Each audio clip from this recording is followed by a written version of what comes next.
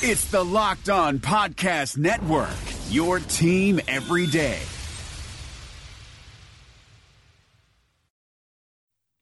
You are Locked On Packers, your daily Green Bay Packers podcast, part of the Locked On Podcast Network, your team every day.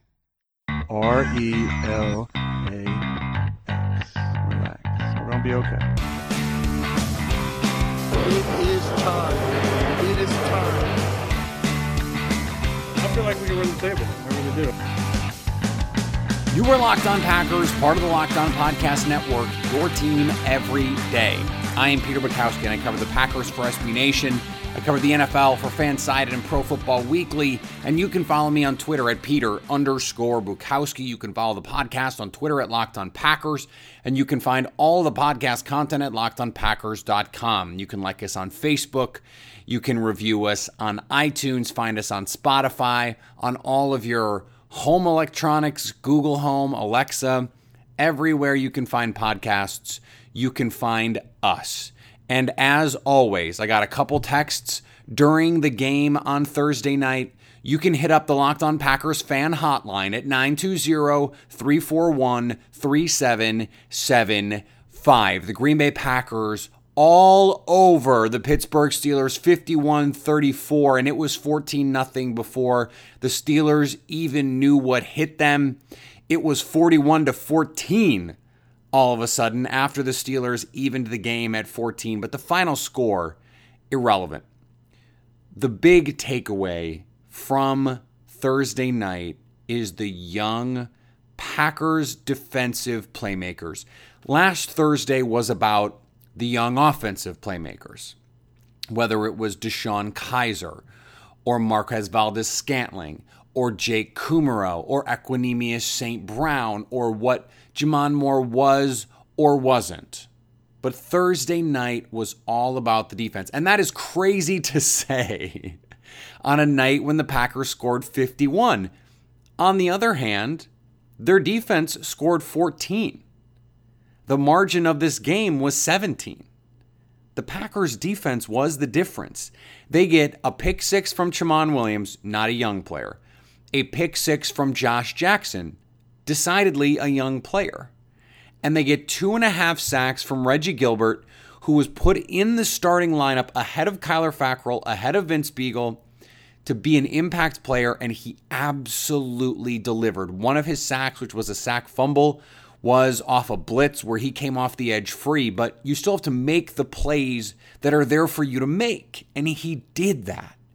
He was, based on Pro Football Focus's numbers last year, in a very limited sample size, Green Bay's most efficient pass rusher.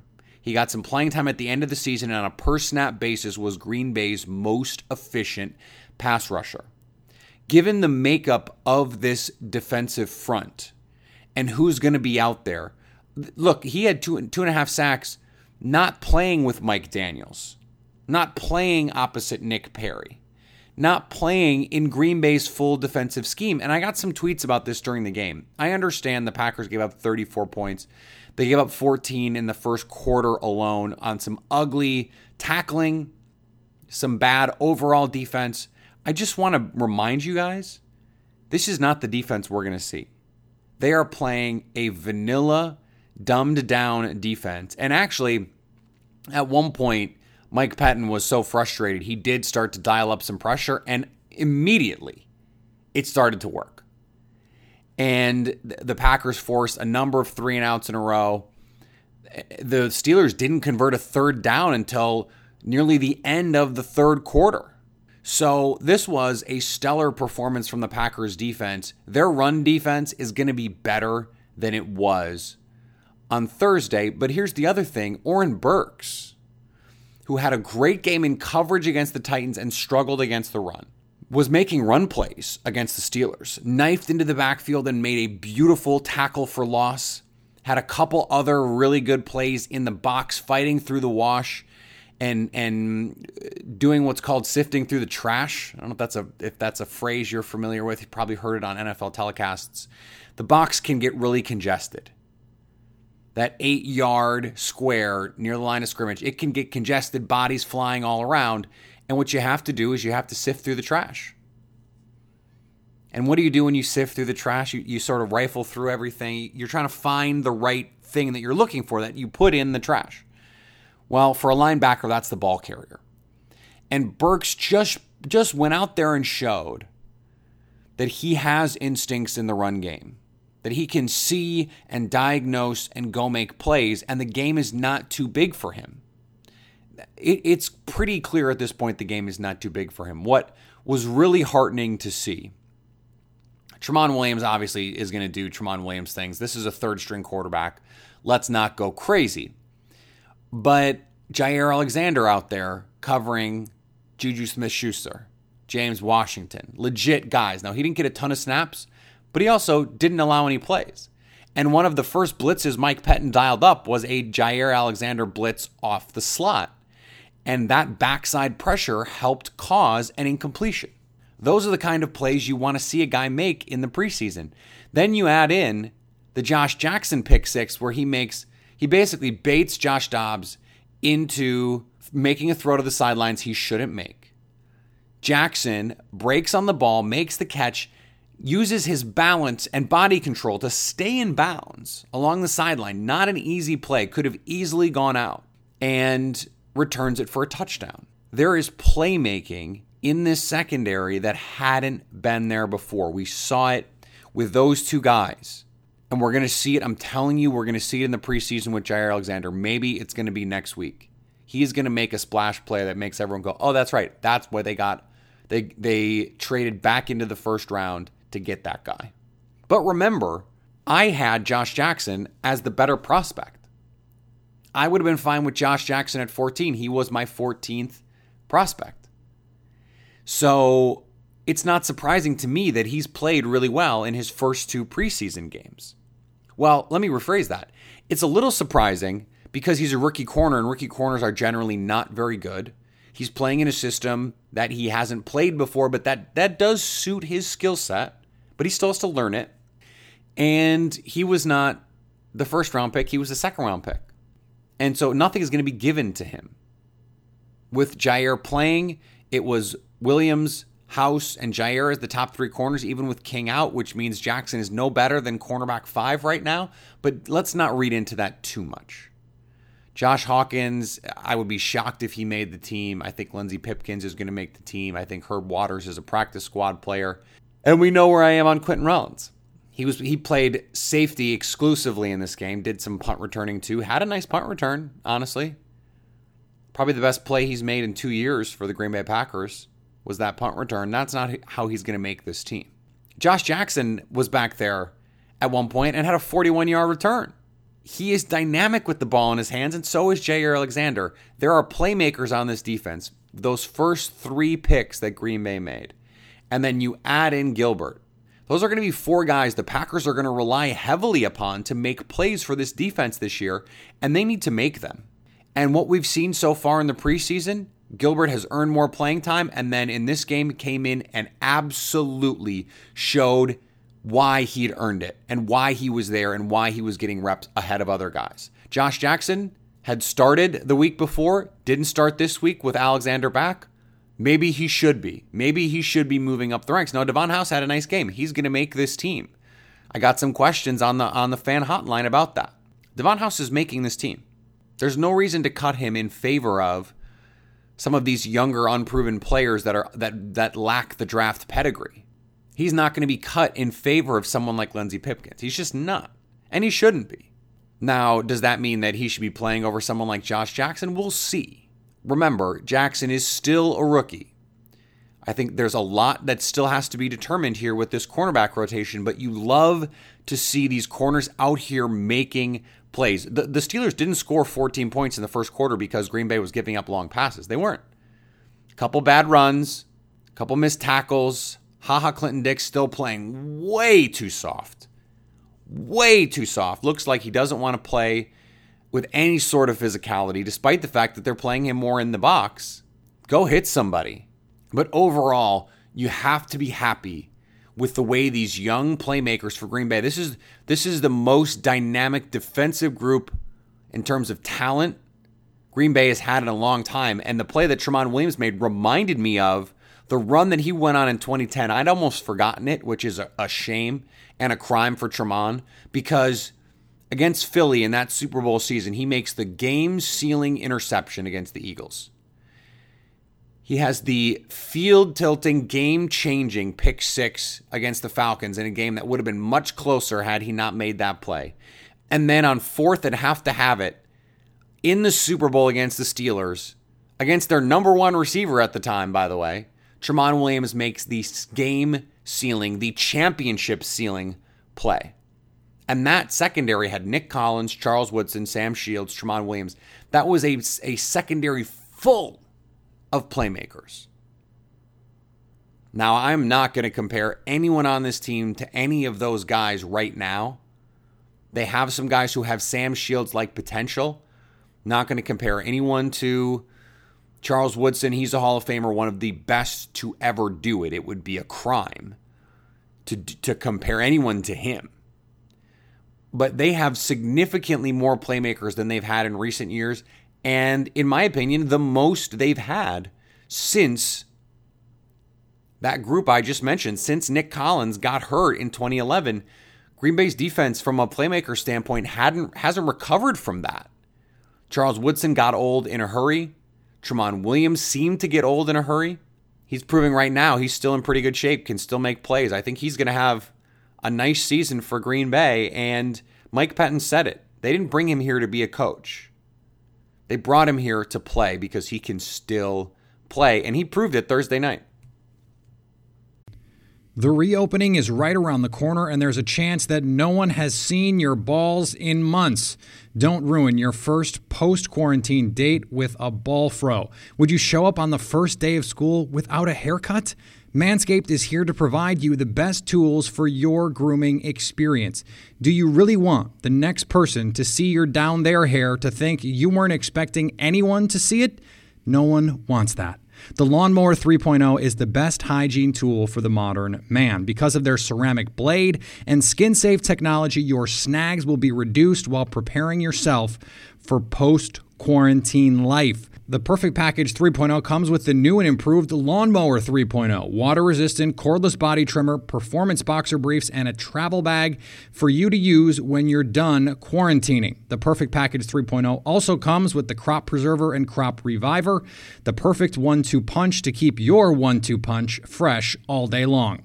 Subscribers to the Peak Hygiene Plan get a new replacement blade refill for your lawnmower trimmer delivered to your door every 3 months, making sure your trimmer stays fresh and clean so you can too. There is a light at the end of the tunnel, so treat yourself for making it through quarantine with the Lawnmower 3.0. Get 20% off plus free shipping with the code LOCKEDON at manscaped.com. That's 20% off with free shipping at manscaped.com when you use the promo code LOCKEDON. Matt Williamson brings the scout's perspective to the Locked On NFL podcast.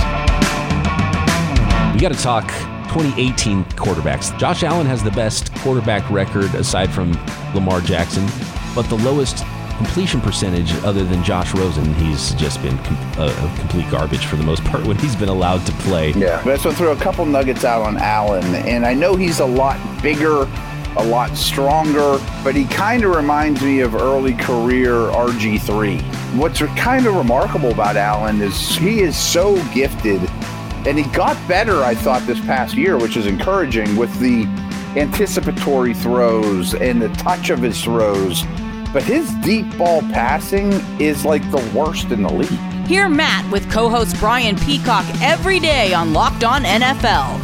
Subscribe or follow today wherever you get your podcasts. One of the keys that we discussed on Wednesday was the backup offensive tackle situation. And what I thought was really strange as it was unfolding, Kyle Murphy gave up another sack from the left tackle position, and Byron Bell looked like he was playing mostly guard. He played some right tackle.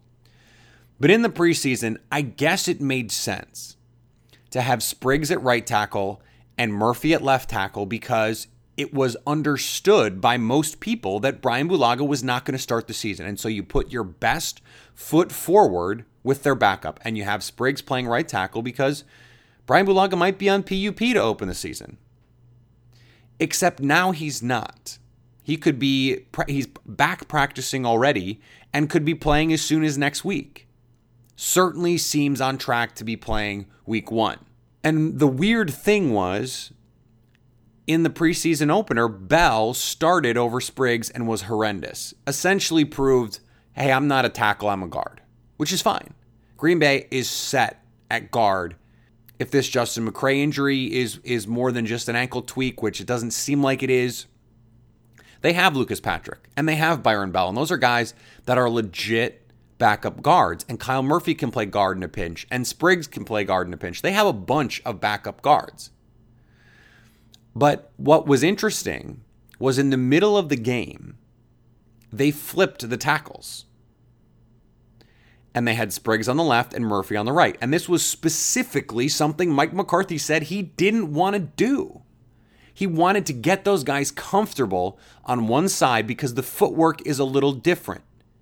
And this was something he said in a press conference this week that he had learned from Josh Sitton, who he moved from right guard to left guard, a veteran player, that it is harder than he thought to just flip someone. And yet in the middle of the game, he did that. And it became pretty obvious Kyle Murphy just can't play left tackle. And as I've noted before, it doesn't really matter, this distinction left tackle, right tackle, but it does in how often a team plays left-handed versus right-handed. And teams are often going to play right-handed when it comes to where the strong side of the formation is, where the formation has an extra man, usually a tight end. That is the strong side. And most teams are right-hand dominant. Their quarterbacks are right-handed. They play right-hand strong. And so you need the tackle on the open side of the formation, the side without the tight end, to be a little bit more adept in pass blocking. He's got to have lighter feet. He's got to be a little bit more athletic. That has been the MO forever. And the advent of the spread offense has changed that to some degree. But some of those things still matter. You still want the better pass blocker on the left side for a right-handed quarterback because he can't feel the rush as easily. He certainly can't see it as easily. And so if Brian Bulaga is going to be ready for week 1, as it seems like he is, then the number 2 left tackle should be Spriggs. The number 2 right tackle should be Murphy. Those are, just by skill set, those are the positions they should be playing. That's where their talents lie. That's where they are best suited to play. And Byron Bell, he's best suited to be a guard. If Justin McCray can't practice this week, let's say he's got an ankle sprain, hopefully mild. If Bell is the starting right guard next Friday, that's fine. It's fine. Because you hope McCray is going to be ready for the opener, and Bell is a suitable replacement at guard. He's not a tackle. And so there is, I think, some concern, some reasonable concern about the backup tackle situation. But if these backups, and in this case I'm talking specifically about Spriggs and Murphy, if they're playing in spots to which they are best suited, then there shouldn't be a problem. Spriggs should be a left tackle. Murphy should be a right tackle. This isn't rocket science. And I understand that they had to scramble a little bit because they didn't know if Bulaga was going to be healthy. But that was why it was so weird that Bell was going to play over Spriggs. And it got to the point where they had to move Murphy off left tackle because he wasn't good enough. And yet Murphy was playing ahead of Spriggs at right tackle. And I get that because Murphy probably is a better right tackle than Spriggs, but he's not a better left tackle. So what is going on? It's very confusing. It seems like just the run of play sorted this out for them. Kyle Murphy, not a left tackle. He's a right tackle. Leave him on the right side. Jason Spriggs, left tackle. Leave him on the left side. And my hope would be that the third tackle spot is dictated purely by which tackle gets injured. If David Bakhtiari goes down, Spriggs is the guy. If Brian Bulaga goes down, Murphy's the guy. That is the way the Packers should be looking at it, because they have two players with distinct skill sets that have to be treated differently.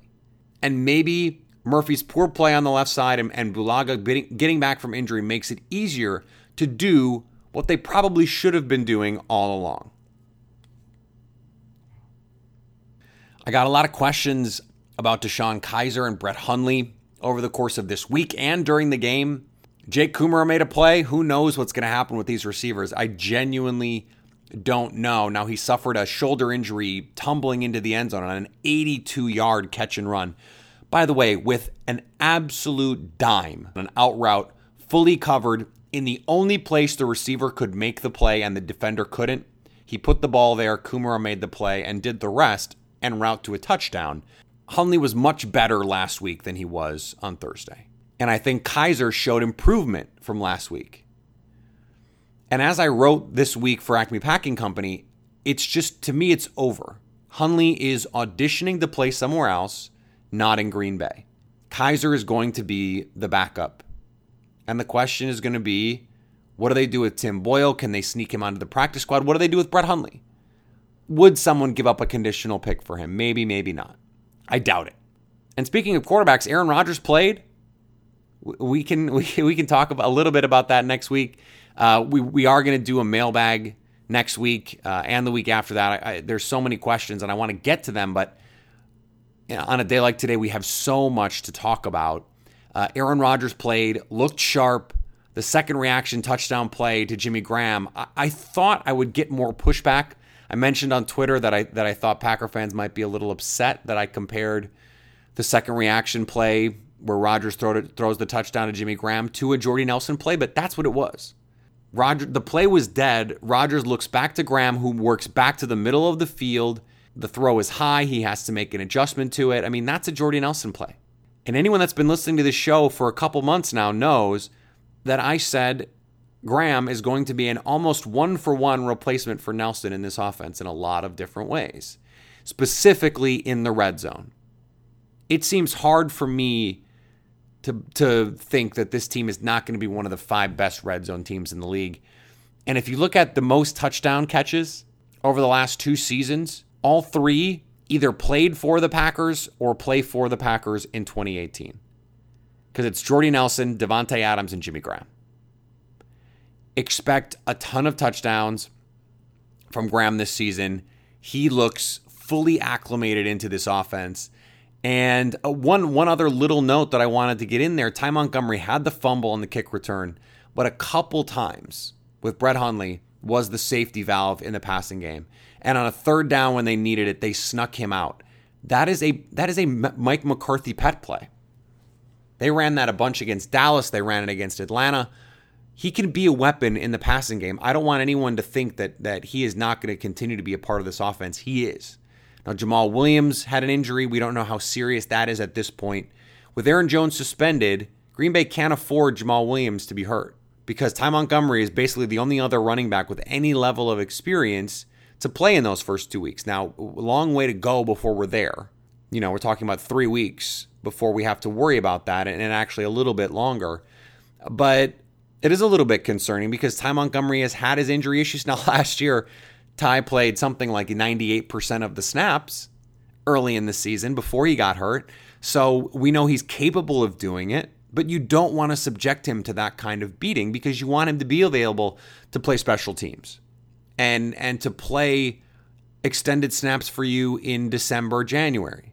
It was nice to see Rodgers back on the field, and it was great to see him playing with Graham and Devontae Adams, who had a beautiful catch and run on a slant that he turned into a big play. He's going to crush this year. And I think Packer Nation has to be really excited about the prospect of those 2 guys playing together. All right, 51-34. That's your Packers-Steelers final, Green Bay. A lot of promising stuff from them. We're going to get into a lot more next week. A Friday game means we're going to go Monday through Thursday next week, 4 shows, and then the following week, we're going to do another 4 shows. Monday, Tuesday, Wednesday, Friday, because there's a Thursday game that following week, and then final cut September 1st. No show on Labor Day, and then we'll come back on Tuesday as we look toward Week 1 and beyond for the Green Bay Packers in 2018. Remember, you can follow me on Twitter at Peter_Bukowski. You can ask me questions there. I try and be as responsive as I can. Hit me up, tweet me, DM me, whatever it is. You can also follow the show at Locked On Packers. A couple more of you this week followed the show and followed me, which means you found this show on your own organically. I love to see that. Let me know how you found us. I would love to know that. And you know how you could tell me that? You can hit me up on Twitter, but also you could hit me up on the Locked On Packers fan hotline at 920-341-3775 and let me know how you found this show. If you're a recent adopter of the Locked On Packers podcast, let me know how you found this happy little community. That would be great. We're going to do a couple mailbag shows as we head toward the regular season. It's something I want to continue to do during the season, but we're always going to have Expert Tuesday, Opponent Wednesday, dig into the scouting reports on Thursday, and then the injury report when necessary on Friday. That's going to be our schedule during the season. Same thing as last year, and I couldn't be more excited to bring that to you each and every day during the season. There's going to be a lot of stuff coming at Acme Packing Company. I wrote a feature on Denzel Ward. If you're an Ohio State fan, if you're low-key Cleveland Browns fan, I know at least one person that listens to this show falls into that crossover audience. So go check that out at Ozzy. I wrote about Denzel Ward. I have a piece coming out for the NFL preview at SB Nation on the Indianapolis Colts. Listen, I do it all around here. At least I try. But the one thing I always have to do is follow the team that plays at 1265 Lombardi, and that means staying locked on Packers.